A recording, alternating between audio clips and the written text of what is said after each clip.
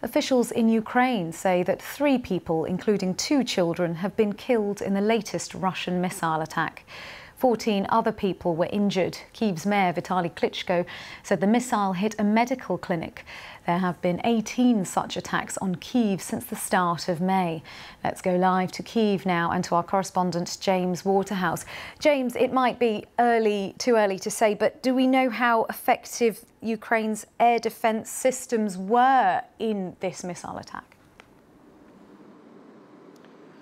Well, we're told by officials that most, if not all, of the drones launched towards the capital last night were intercepted, and I think that represents a broader trend of Ukraine's air defence systems being highly effective. I think we've seen the US provide Patriot systems, which have been hugely valuable to Ukraine in its ability to defend the skies. But the question remains, why is Russia doing this? Because I think many thought that its tactic of targeting Ukrainian cities with relentless missile attacks would end with the conclusion of winter, because Moscow was trying to deprive Ukrainians of energy and water by taking out key infrastructure sites. But if anything, the opposite has happened. And the thought is in some circles that Moscow is trying to get ahead of a much anticipated Ukrainian counter-offensive, which, by the way, hasn't demonstrably started yet. But it's also trying to exhaust Ukraine's air defences, because every time you fire a missile, it takes another missile on the Ukrainian side to take it out. So that could be a possible reason. But here we are yet again in a city that is well rehearsed well practiced in moving down to air raid shelters, where sirens interrupt much of the day. And it is civilians that find themselves directly in harm's way. Even if a missile is intercepted, it's the falling debris which causes so much damage. And it seems to be the case this morning. People have described seeing debris fall. One man told Ukrainian TV that he was locked out of his shelter and his wife was killed by falling metal.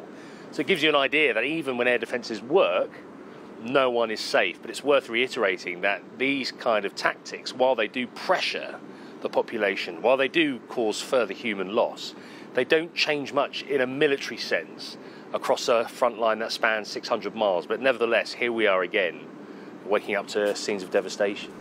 Yes, James, as you say, the suggestion is that this is part of Russia trying to deplete and damage Ukraine's air defence systems ahead of the counter-offensive. Is there an indication of whether that is having an effect, given that this is a counter-offensive that has been anticipated for a while?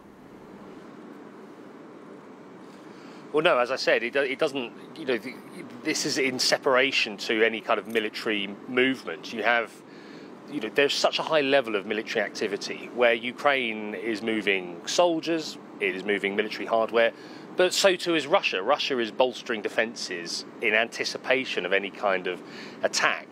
And to be frank, while you have President Zelensky saying we've fixed a date for the counter-offensive, you have to take that with a pinch of salt, because a wartime leader is hardly going to disclose his tactics to the wider world on TV. Nevertheless, I think Ukraine is certainly readying itself. It could happen tomorrow, it could happen in a month. But even if that attempt is made, there are no guarantees that Ukraine could retake swathes of territory like it did last year. And Kyiv has been quite candid about air defences, in that it continually calls the West for more ammunition, because in a war of attrition, Ukraine is still the smaller side. Russia has more men, and it has more military hardware, it has more ammunition. Ukraine less so, which is why you'll continue to see Kyiv asking the West for more. And I think these airstrikes are an attempt by Moscow to exploit that. James, thank you. Our correspondent James Waterhouse live in Kyiv for us.